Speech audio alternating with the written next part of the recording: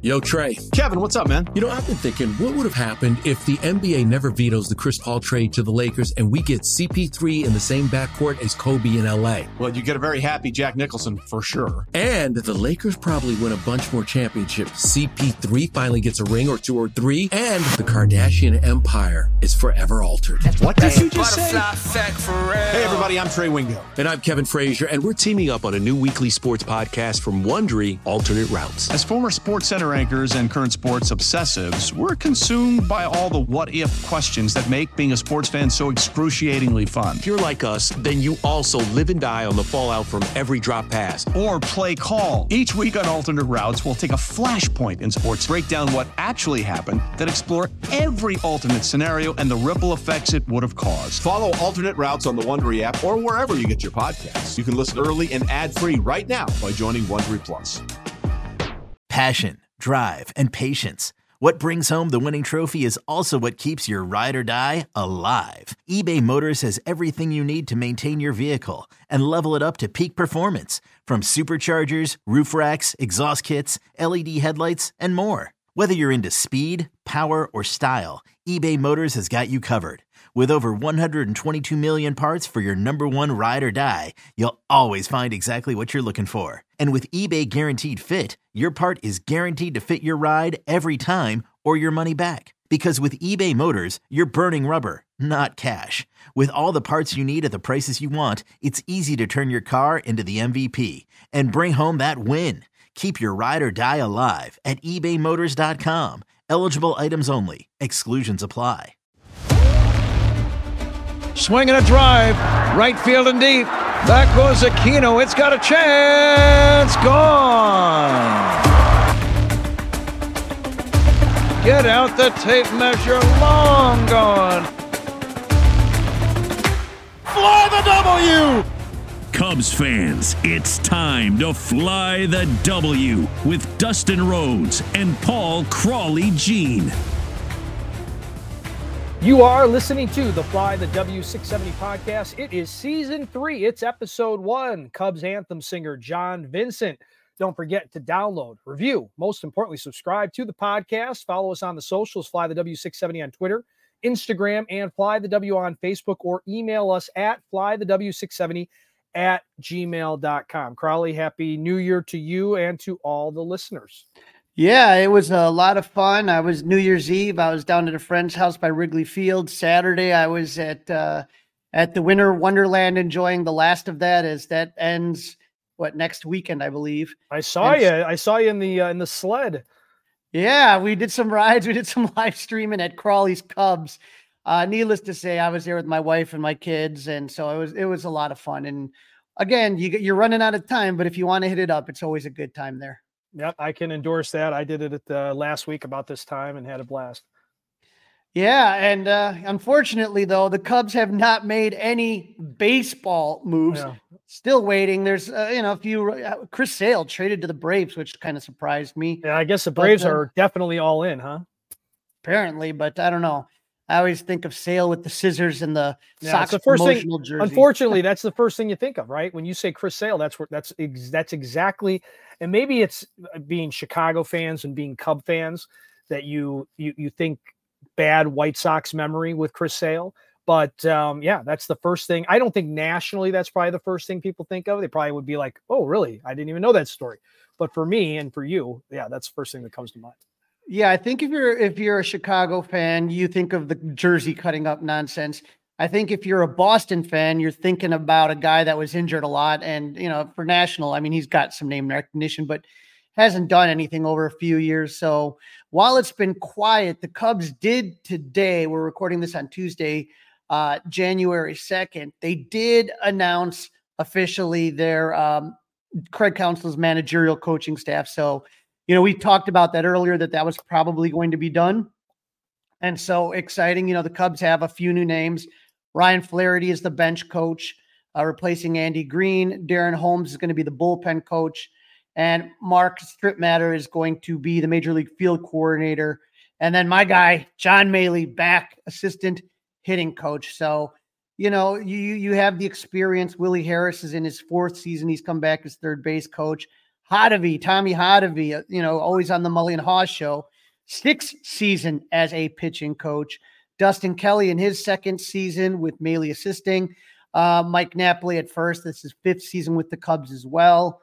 And as you kind of go through, Daniel Moskos, this is his 3rd year with the Cubs coaching staff. And then Juan Cabrera is another assistant hitting coach, and that's his 2nd season in this role. So, we thought it would be announced before CubsCon, and so that's the Cubs take a break. A lot of people in the front office, they take a break from the 24th until Tuesday today. So that's why we're getting the announcement today. But like I said, I think coaching staff, no problem. It's just get these guys some players to coach. Yeah, who are they going to coach? Right. Who are they instructing? Who are they coaching? Who are they telling to steal second? Who are they telling to tag up? Right. Mm-hmm. That seems to be the only issue, but I'm excited. I think, like I said, I think the staff looks solid. Let's just get some players, and then we get to CubsCon. It's and with CubsCon coming up, I mean, I know people get excited, but just a reminder, I get this all the time. Crawley, do you think they're going to announce somebody special at Cubs convention? They signed a player. It can happen. It happens sometimes organically. If you remember, Kerry Wood was announced at CubsCon. He was at the end of his career. He only played a couple months that season before retiring. And then you had Jeff Samardzija, I remember, but he was somebody that was a rookie. He was making a choice between football and baseball, and the Cubs signed him right before the Cubs convention. And then last year, you remember Trey Mancini was happening as we were playing bingo at CubsCon. But trust me, Scott Boras nor Jed Hoyer are going to make any decisions based on getting something done before CubsCon. They do not care about that. Jed may have that in the back of his mind. Maybe there's a little bit of push from ownership that, hey, it wouldn't be a terrible idea to announce that Cody Bellinger is going to be back with the Cubs, monitoring center field or first base, or a little bit of both, right? It wouldn't be a terrible thing to announce on the red carpet, if you will. But I mean, no, it's not the reason that it would happen at that time. Of course not. Nope. And again, you're going to have Scott Boras making the money sign. That's going to be the end all be all. And from what it looks like, Dustin, from what I've been seeing, it literally is down to the Cubs for the services of Cody Bellinger. So it's just a matter now of coming to a financial agreement, which is never going to be easy with Mr. Boras. Now the Cubs did make a couple more announcements. So you remember, Dustin, that Craig Breslow is going to move on to the head of baseball ops in Boston. And Breslow was really the one in charge of the Cubs pitching infrastructure. But what happened when he left is that Jared Banner, who had been the farm director, got promoted into Banner's role, which was the assistant to the general manager. So what's going to happen? And Breslow wasn't allowed to take anybody, right? That was part of the deal. Absolutely. They let Breslow go because it was a promotion, but he wasn't able to poach, I guess, for lack of a better term, any Cubs staffers, at least in the first year. In the first year, they cannot take anyone from the Cubs. And so it's kind of interesting because, again, with Jared Banner now moving up, somebody had to fill the role, Banner's role in the farm, as far as farm director. And so the Cubs on Monday announced that Jason Kanzler will be the new director of player development. So he's taken over that role. Kanzler had numerous roles for the Houston Astros for the last 5 years. So the Cubs have one of the top farm systems in baseball right now. And we know that it seems like Houston continues to have some really good players. Yeah, they've done a good job developing talent, no doubt.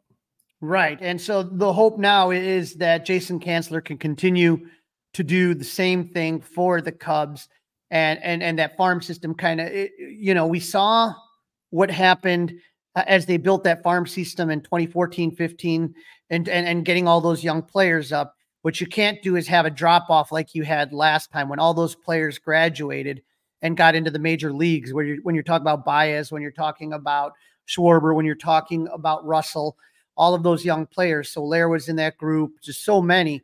you can't have the gap that they had and not be able to backfill that. You have to continually keep that farm system loaded. And you've seen Houston do that. You've seen the Dodgers do that. That's what good organizations do. Yep. So hopefully this is one of those moves that to the average fan isn't going to be a big deal.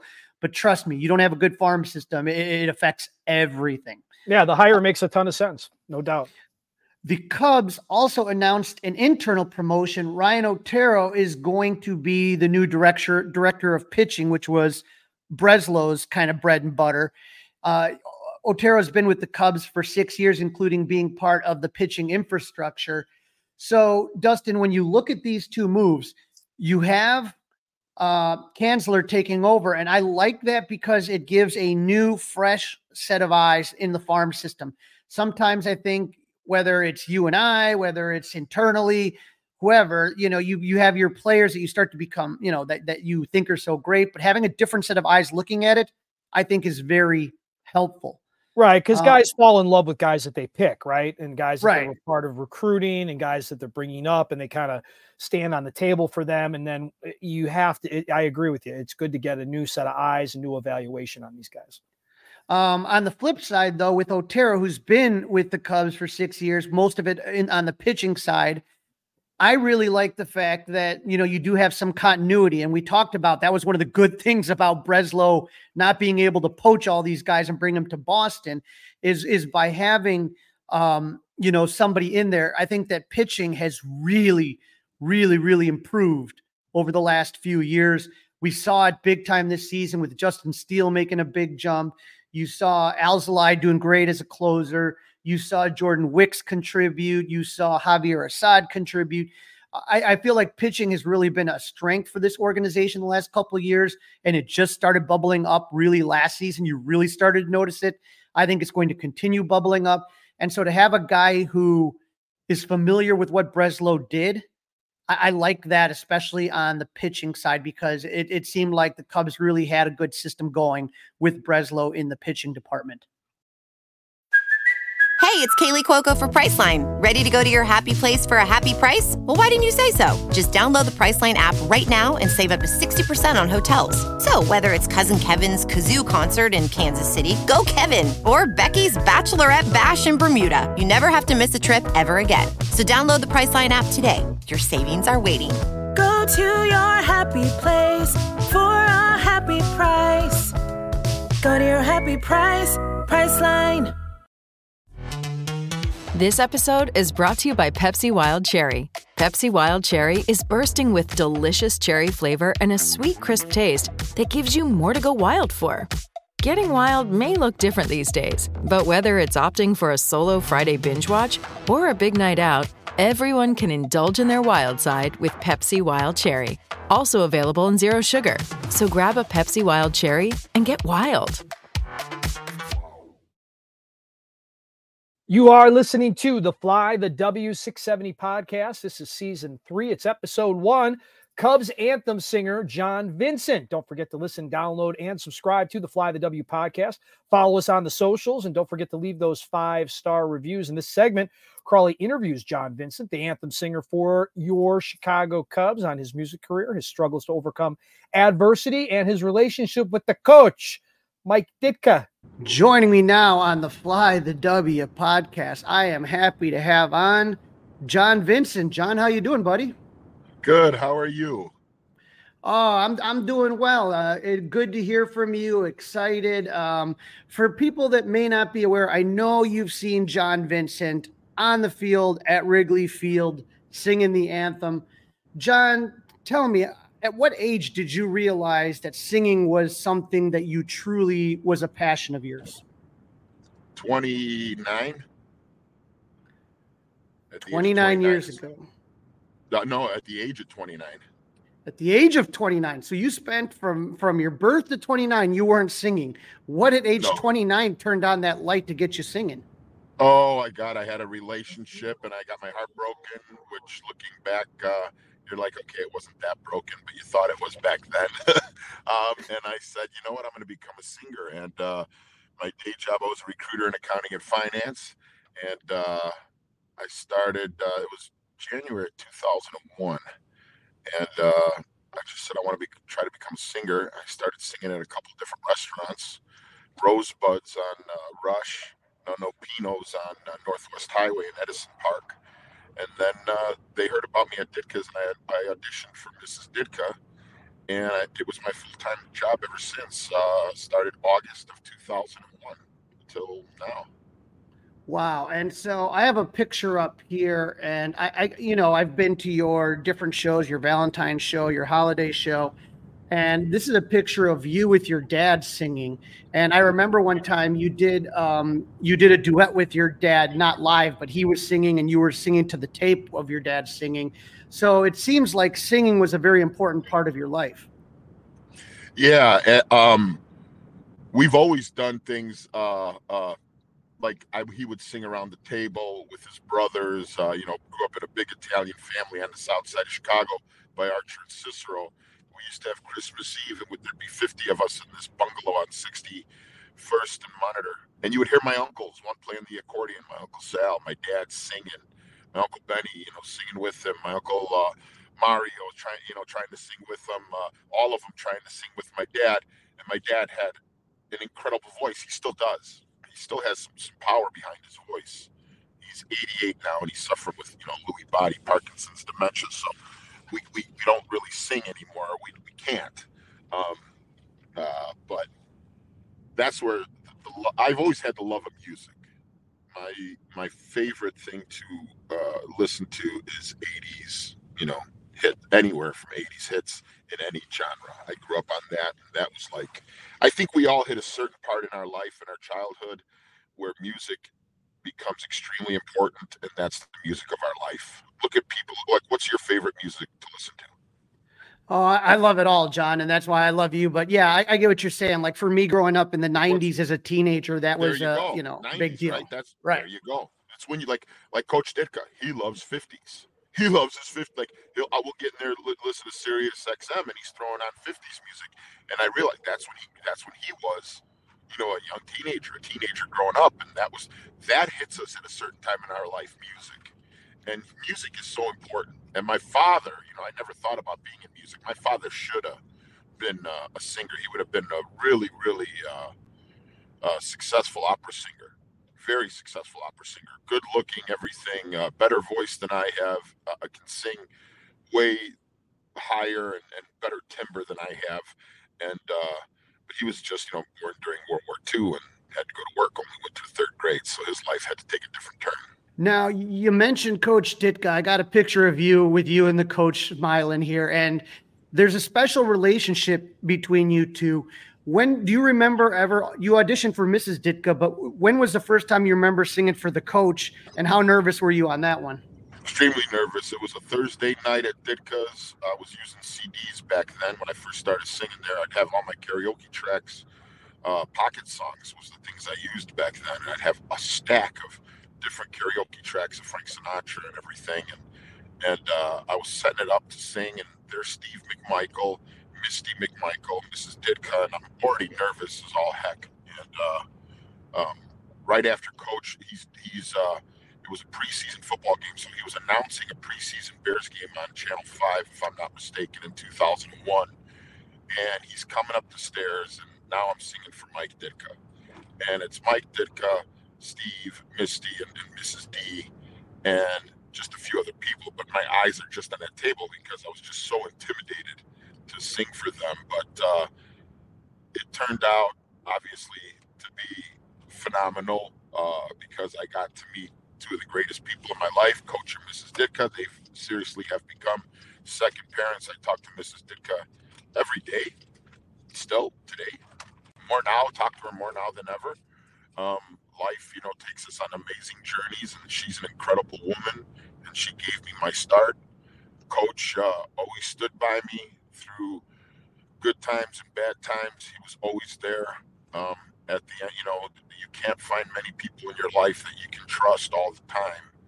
And Coach Ditka was somebody I've trusted all the time. And it's been 22 years, and it's never changed. It never will change.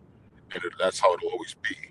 And that's what I think a lot of times in the world, from old to young to whatever, is we forget how there are people out there who are so in tune with what's important, so in tune with what can make somebody happy, what's gonna what's in the best interest for them. When Coach had to be hard on me, he was hard on me. It was like a football game. There were times when I was drinking and not giving a crap when I was singing. I'm 5 years sober, but there was a time when I was drinking alcohol, and I never thought I had a problem. God, I didn't, but I would drink.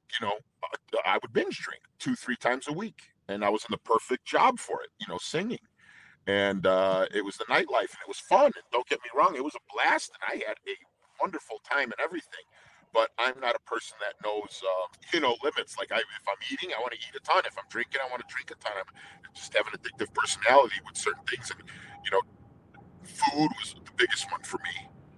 Gambling's another one. I love going to the casino. That was a big one for me. It's still a fighting, but I think people need to be more open. And the one thing I could do with Coach is I was an open person, but Coach really taught me how to be really open, and Mrs. Ditka, because they're so open with their words, direct.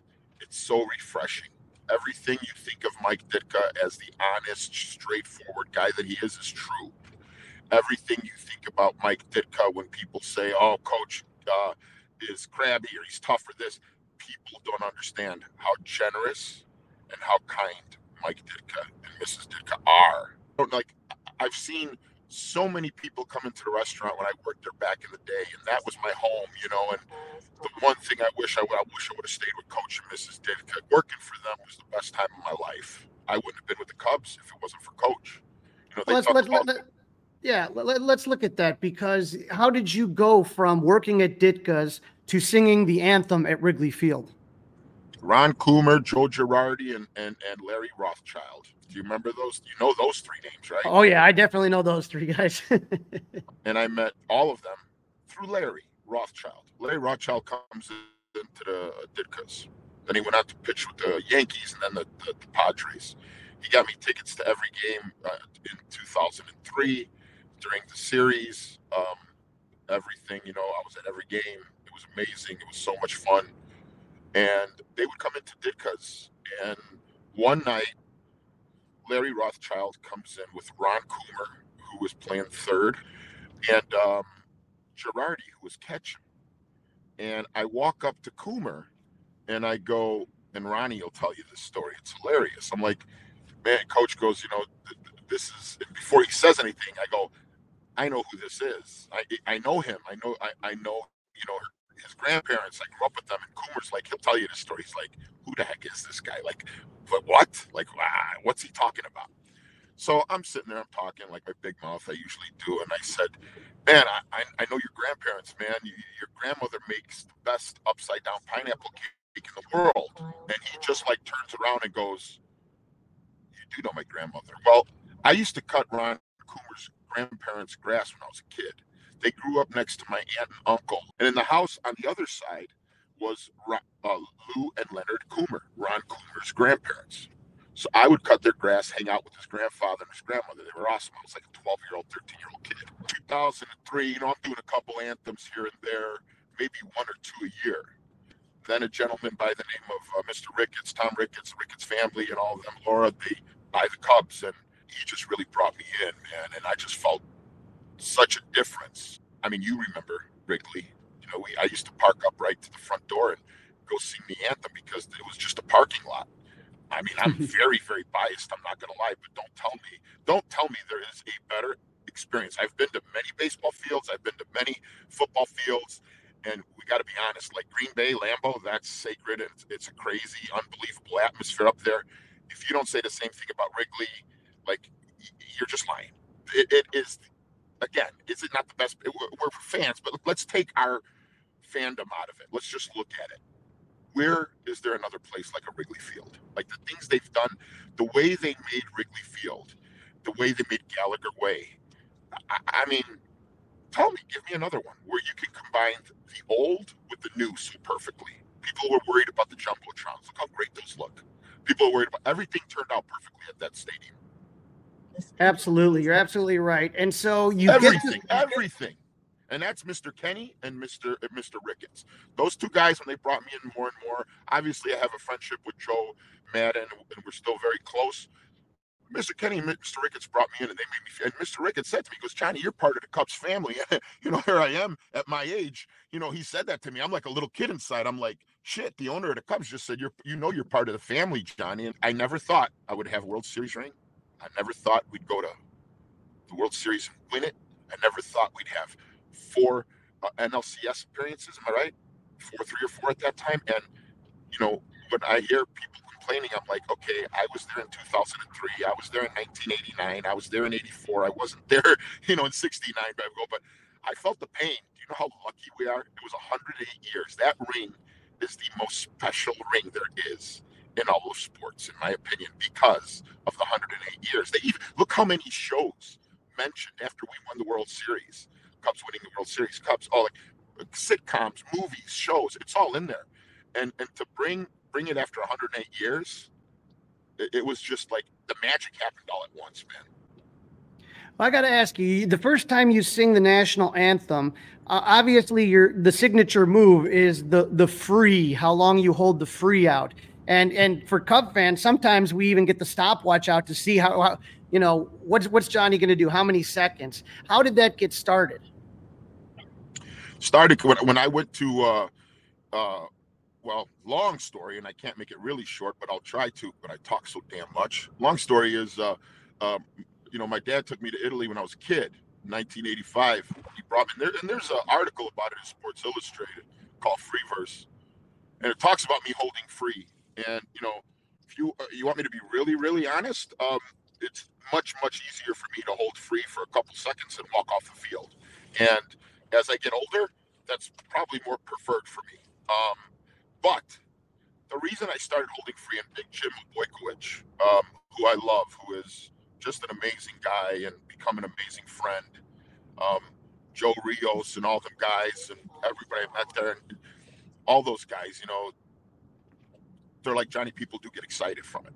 And I got a lot of hate for it also.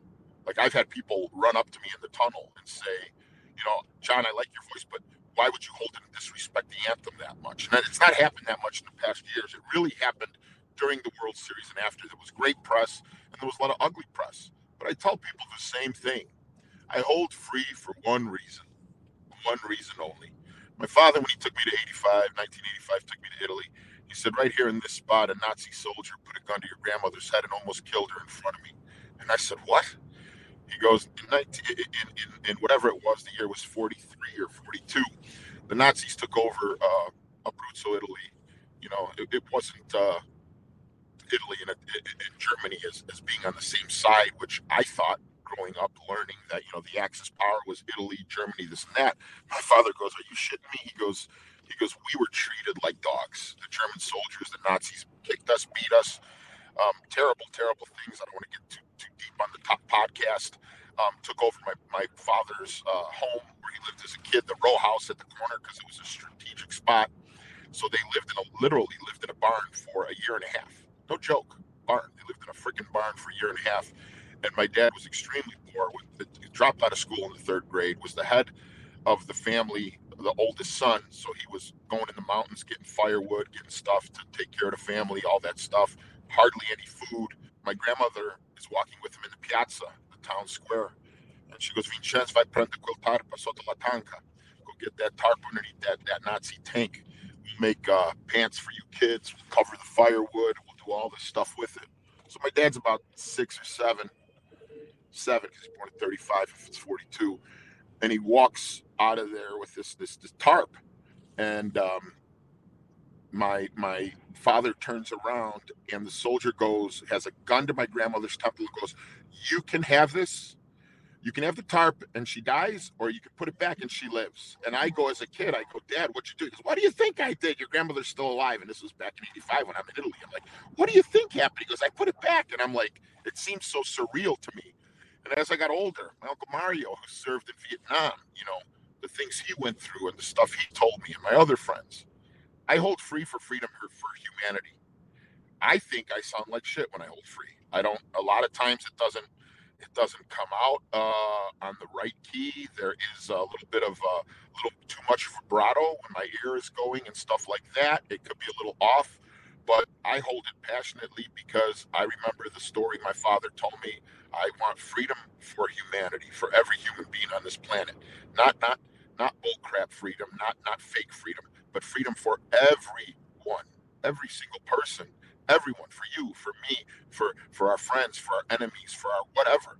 And once you look at that, life changes. Right. I've seen you, use your spot to really kind of lift other people up. I know you've gone to schools and have done an anti-bullying initiative. And then I remember in 2020, we're all locked down and nobody had it worse than the elderly in the old folks' homes. And you would sit there and safely at a distance, you would sing from outside a lot of the old Sinatra and Dean Martin standards for them. And it was such a beautiful thing. I've seen you giving back with the anti-bully initiatives and helping the elderly. It just is a beautiful thing. Well, thanks, brother. And you know what? That wasn't my idea. I didn't want to do that. That was the Chicago police that asked me. And it was Commander Papagiannou, at Wrigley there. He was the commander there. Now he moved up in rank with the Chicago police. He's just an amazing human. And he's like, hey, John, these seniors are we're getting messages from the senior centers and nursing homes that they're just like, we don't want to live anymore. We're in an 8x10 room and we can't see anybody. Anybody can't see us. This is horrible. Like, why are we even surviving? And he reaches out to me, and I'm just very honestly, I go, sir, I go, man, I got terrible OCD. I got terrible OCD, and I don't know if I could go out there with this COVID thing. It scares me. And he goes, Johnny, I totally understand. He goes, please don't worry about it. And I'm sitting there on the phone talking to him. I'm like, wait a minute. I'm like, sir, why do you do what you do? He goes, I have to, Johnny. And I'm like, no, you don't, man. And I'm like, why do you do what you do? He goes, I have to. And that's all he could give me was the answer, I have to. And then I'm like, well, I have to too. So you want to talk about a safe distance? I was so OCD scared in that first month and a half of COVID. They had the street blocked off. My wife would come out there with and my wife's, she's 5'3", 120 pounds, but she's tougher than anybody. She's out there. She's like, you're fine, come on. And she wiped down the mic and clean everything and make sure it's blocked off. But then after about a month of doing it, there were people on the streets, and now we're hugging people and everything, and people are coming up to us, and you couldn't fight the emotion that it was just having. And everybody was like, oh shit, man, this feels so good to just see people smiling. And it felt good the one time when there was this old man, when I was singing, he gave me the finger out the window, and I just started laughing my ass off. I'm like, this guy doesn't care about anything. He's just saying, he probably wanted me to shut up, and I just started laughing. I remember it was on Halstead. It was on Halstead, and it was the nursing home just north of Addison. And I remember I'm looking, all these people are waving, and this one man's giving me the finger, and I just go, I love this guy for some reason. He's probably just saying F it. And I'm just laughing my ass off while I'm singing. It brought so much joy to so many different people, and even people in the group that were doing it. They were like, God, that was so much fun. And it just shows us, like, you don't get PTSD from good stuff. You get PTSD from bad stuff in life. You get PTSD from pain, from suffering. We learn everything from our childhood. So many people say, John, you talk so much and you're so damn intense all the time and this and that. Well, when I was younger and I would drink and I would laugh, and I still do laugh. Don't get me wrong, I do. And I'm not telling people to go through life totally serious. But I would question, why do I get so intense? Why do I think so deeply? Well, first of all, I have Puro. It's a form of OCD. You give me a sentence and you say something to me, I'll have 100 different scenarios in about 5 seconds. I hate it, but my brain works that fast. And you sit there and you're like, shut up, because it just keeps going. It doesn't stop. And it's like, boom, boom, boom. But in other ways, you learn, it's like, holy shit, this is a superpower. You get Sinatra's phrasing down, because you know exactly where Sinatra would breathe in certain songs, from Fly Me to the Moon or everything. You knew when that voice would come in there because your OCD heard it and you would listen to it. You mentioned about your OCD and how you've used that and channeled that into your music. And when you started first playing at Rizzo's, and I would go to the shows, the holiday show, the Valentine's show, and I'm putting some pictures up of a couple events I've been to. I said to myself, okay, John's going to sing some Dean Martin, Frank Sinatra. It's going to be awesome. And I knew you were going to hit that out of the park.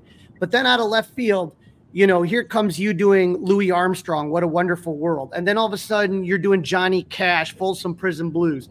And then, you know, you're doing Otis Redding, Dock of the Bay. And I'm sitting there and every song, it felt like you just encapsulated the spirit of the song. You made it your own, but I didn't have any idea of the range that you had when you sing.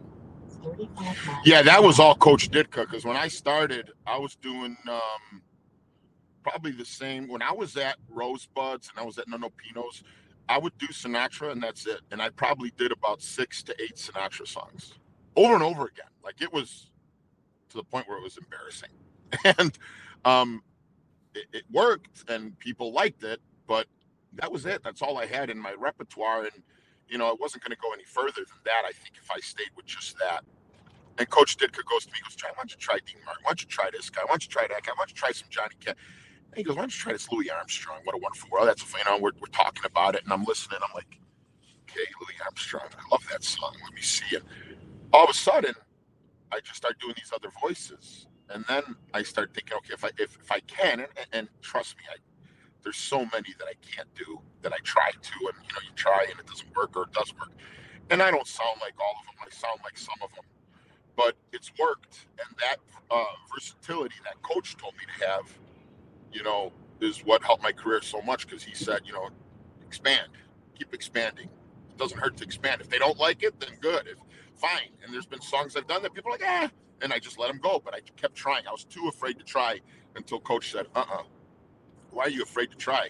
He goes, you know, you should only be afraid is when you stop trying. That's a quitter. He goes, a quitter is when you stop, not when you don't. He goes, it's not by failing. He goes, if you keep trying and you keep failing, you're not a quitter. You're not done. He goes, you're not losing. He goes, you're winning if you keep trying. If you keep trying, it doesn't matter. That's where that competition thing goes, that healthy competitiveness to that ugly competitiveness. I hate that guy because he's got the better job or the better car or this or the better voice, or like, I wouldn't want to share the stage when I was younger with anybody because I was so damn insecure that other people would sound better to me. And when they did, I got so insecure. Now, when I hear somebody sounding better than me, I'm like, holy crap, how can I promote them to be better and have people see them and hear them? And now you'll see it. You see it on my page. You see me putting people on my stories that sing. I'll go somewhere, I hear a singer, and I'll do that. One of the people I learned that from was Lady Gaga. I sounded like crap in the World Series. Again, Mr. Ricketts, he let me sing in there when nobody wanted me to sing because I was a no-name. And I was, quote unquote, part of the Cubs family. He was our guy, and Johnny's going to sing. That I'll never forget. That man didn't have to do that for me, and I'll love him to the day I die. That's just like Coach, and that's what you're saying. How did it come from? I think of like Bill Walsh, you know, back in the old days, the Bill Walsh coaching tree, they said, you know. It's like the Mike Ditka life tree, from Ditka's to the Cubs to the Pentagon to all these places, to Jerry Jones and the Dallas Cowboys. To the Packers was because of Coach. I met Bob Harlem. He used to be the president of the Packers. That's how I started singing the anthem in 2003. They're all through Ditka's, and then, you know, the Cubs. Then the Cubs open up all these doors. And in life, I think if we, instead of worry about what we're going to have, and look at what people, and I know a lot of people haven't been as lucky. I've been very, very lucky. But I also have been very unlucky growing up with mental illness, because I know a lot of people suffer, and I hope nobody, you know, people say, my family will say everybody suffers and everybody has problems. I do understand that. But when you suffer from something like Pure O, if you suffer from borderline personality disorder, if you suffer from bipolar, if you suffer from schizophrenia, which I know many people who have these afflictions, it's painful. It's And I hate to say it, I've had broken bones, I've had illnesses, and my worst illness has always been my mental illness, because it's my biggest obstacle. It's like two wolves fighting in your head, and they say, well, which wolf are you going to feed, right? You got that one. We all have those two wolves in our head, that good wolf with all those good thoughts and good things, and that bad wolf, which makes it, you know, the competitive stuff. We're not good enough, we're not this, we're not that. Which one are you going to feed? Well, for a long time in my life, and I still feed the bad one. You start hanging around the right people, and they tell you, feed the other one, feed the other one, feed the other one, John. Feed the good one. Look at the good.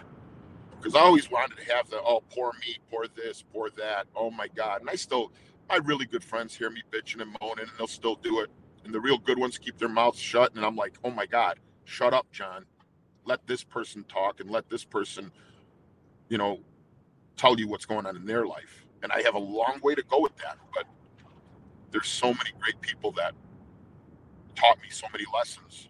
Coach, my father, my sisters, you talk about other famous people that I met or people on the street that I met that showed me life. And I was like, oh my God, like, okay, you don't get it until you open up your eyes.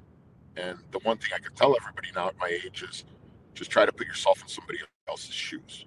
You do that, now we have a chance, because now you kind of are trying to understand where they come from. I put up the tweet so people could see it. Lady Gaga says, wow, John Vincent, that's how you sing the national anthem. Goosebumps, like let's go Cubs.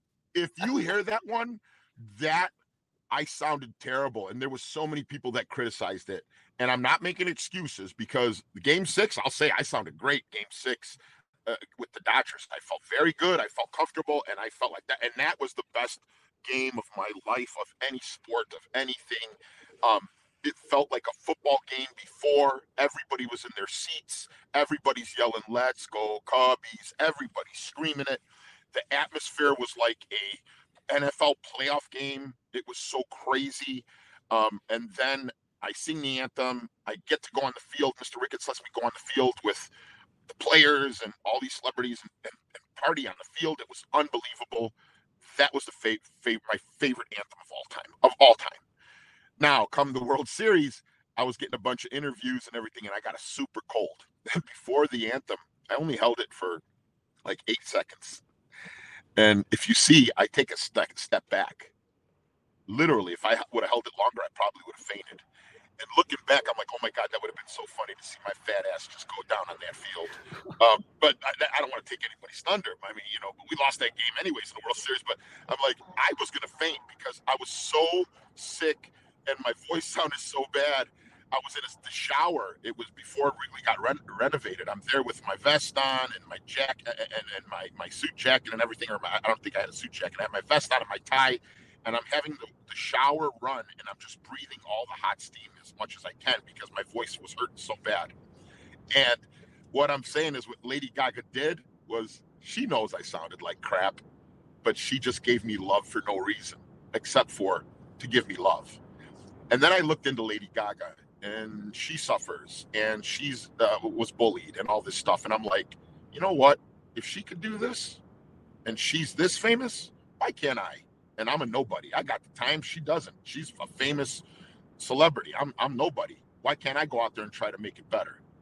Because it ain't working trying to, do things for yourself and trying to live in this world of me. Try to do something to make the world better. And you know what? You become happier when you do it. And you do. And that woman did such a beautiful thing that day. She didn't have to give me a moment, a time of day, nothing. And she helped my career so much by that tweet. Yeah. She helped me so much just by doing that. And the fact was, I sounded like crap that day. But she was too kind and too sweet, and she had love in her heart, and boom. That made me open up my eyes and say, okay, those are people who care, that don't have to do it, but they're like, let me be cool to somebody. And I've seen you, John, be cool to somebody. And in fact, the last Christmas show that you were at, I myself, Stuart McVicker, we were out there. And you had Jeremiah Paprocki out there, and you had John Benedict. Now, Johnny Benedict's a good friend of mine, and, I know his abilities. You know his abilities. Everybody knows him as the Cubs organist. They don't realize what a talented singer he is. Oh, my God. He's so talented. First of all, I love those two guys. Those two guys are like my little brothers, man. I love those two guys. Those two guys, every time I see them, they make me smile. Johnny's always joking around. Jeremiah's 24, and he's way more of an adult than me. He reached out to me one time. He's like, hey, John, I'm going to go buy this car, and can you come along with me? And I thought, he's going to buy a car, and maybe he wants some support.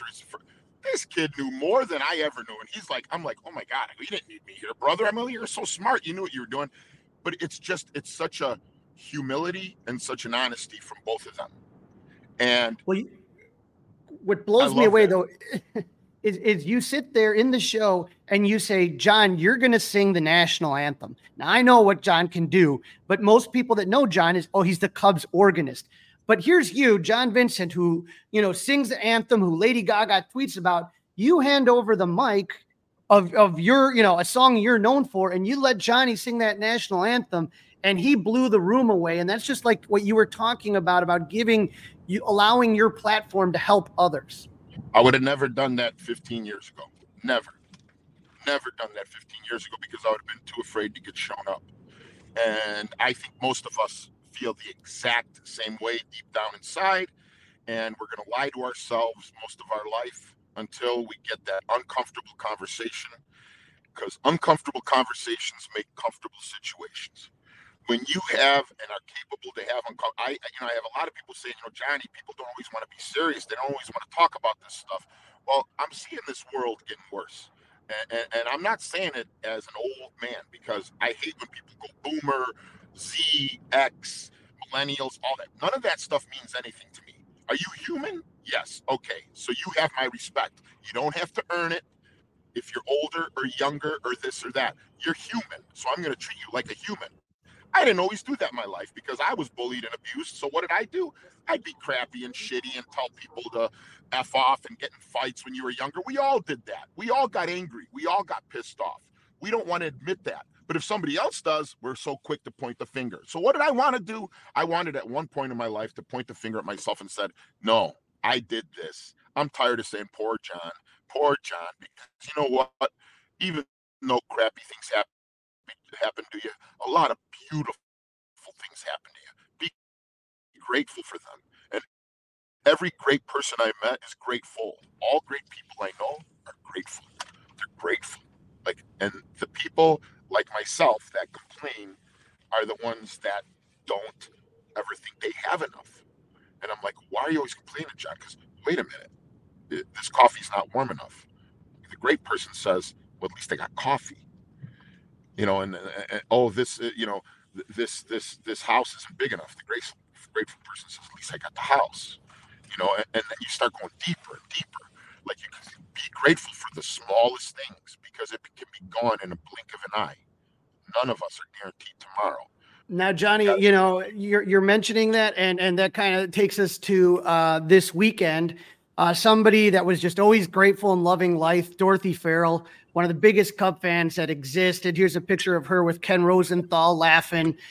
She said she wanted to do a Jaeger shot after the Cubs won at age 91, whatever, when this was taken. But Dorothy's last call is going to be this Saturday, January 6th, and it is going to be at La Villa in Chicago. And so you are going to be singing a few numbers there, and it's just going to be a celebration of life. And I think, John, that's kind of what you're talking about, is just enjoying what you have. And then that's what Dorothy always did. She enjoyed the present. She loved her friends and family. She loved the Cubs, and she loved her Jägermeister. And so we're going to sing some songs. John Benedict's going to be there as well. We're going to have some laughs, and it's going to be a lot of fun. And we appreciate you being part of the event. No, I mean, when Stu came out to me about it and everything, and you just hear, how old was Dorothy when she passed? 97, 98? 97, God bless. And I mean, I didn't know Dorothy personally like you guys did. I've met her. And like you said, she was always smiling. And, you see people complaining about something, looking at that, and then looking at those people still do it and not complaining, but then doing it with a smile like Dorothy did. That's why I see what's beautiful with what you and Stu are doing and everything. You guys are giving her a beautiful, honor for a beautiful woman who brought smiles to people, and that's how we all should live our life. In Italian, they have a thing, la vecchiaia è un carogna, se non si viene un vergogna. It stinks to get old, but if you don't get old, it stinks. Like, it's terrible. It's like, so it's like, it's damned if you do, if you're damned if you don't. Really? Then you look at people like Dorothy, who would go celebrate and go out in her 90s and go there.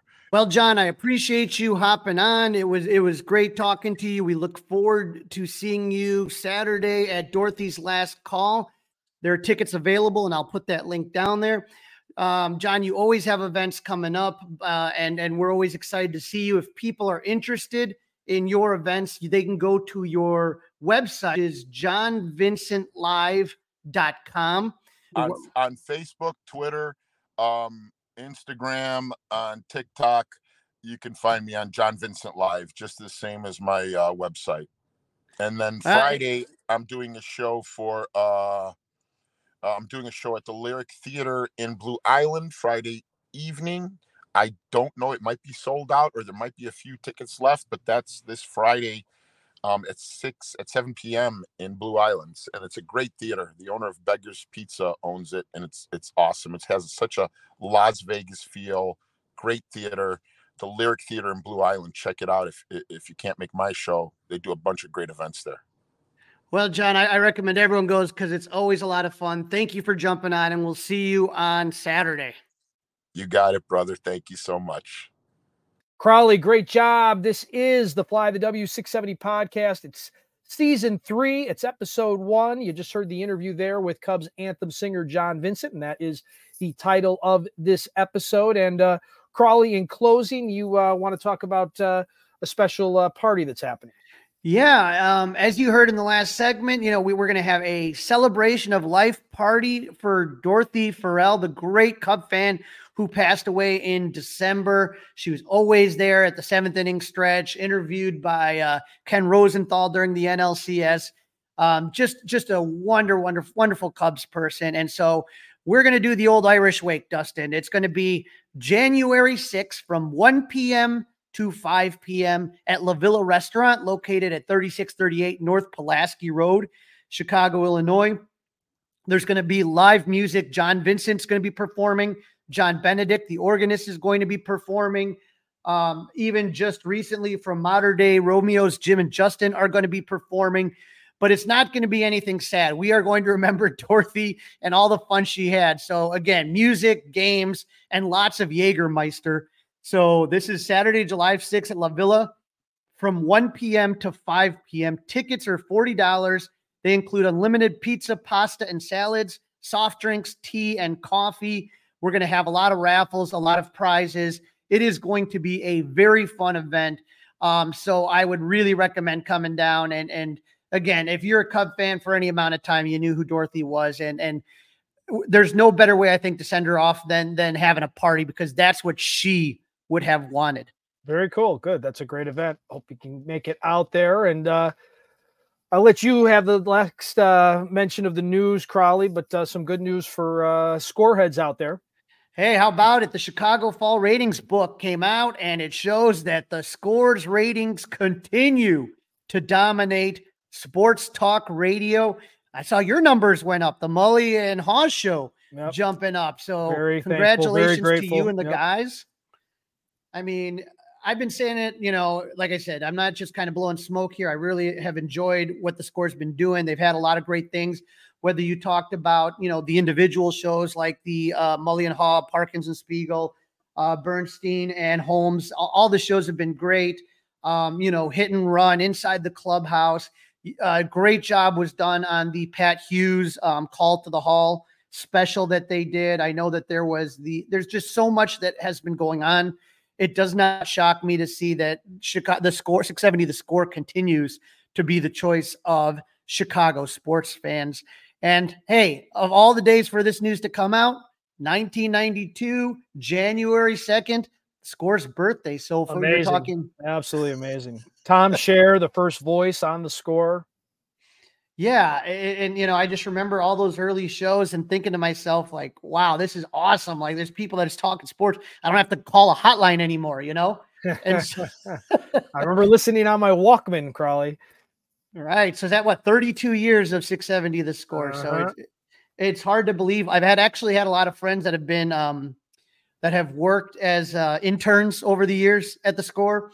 And I'm just really, like I said, thankful that they let us do our little Cubs thing, and it's a lot of fun. So congratulations to everybody at the Score. And we've got a live podcast coming up later this week.